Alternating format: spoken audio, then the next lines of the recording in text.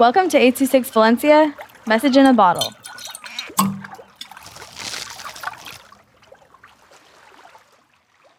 How King Carl Stopped Crime in Oakland by Davonne with 826 Valencia.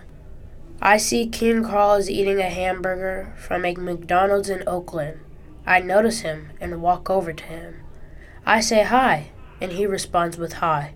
I tell him that we need to talk about a major problem. I explained how Oakland crime rates have been on the rise, and in order to bring the beauty back out of Oakland, we need to get rid of all the crime in the city.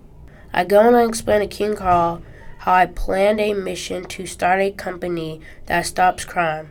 He responds excitedly with a yes. I knew that he would be excited because he loves doing the right things. I explained the company name, which is TCF for The Crime Fighters. I told him that the company is ready to go. It's just that I want to go over it with him since he's been such a good friend to me. He responds saying, "Thanks for thinking about me. I think that it's ready to be released. The company has now been released for 4 months, and all of crime has been stopped. Now Oakland is a peaceful city with great people who are kind, with lakes like Lake Merritt, with serene water and tons of colorful fish. The trees are tall with lush green leaves, and people smile and greet each other."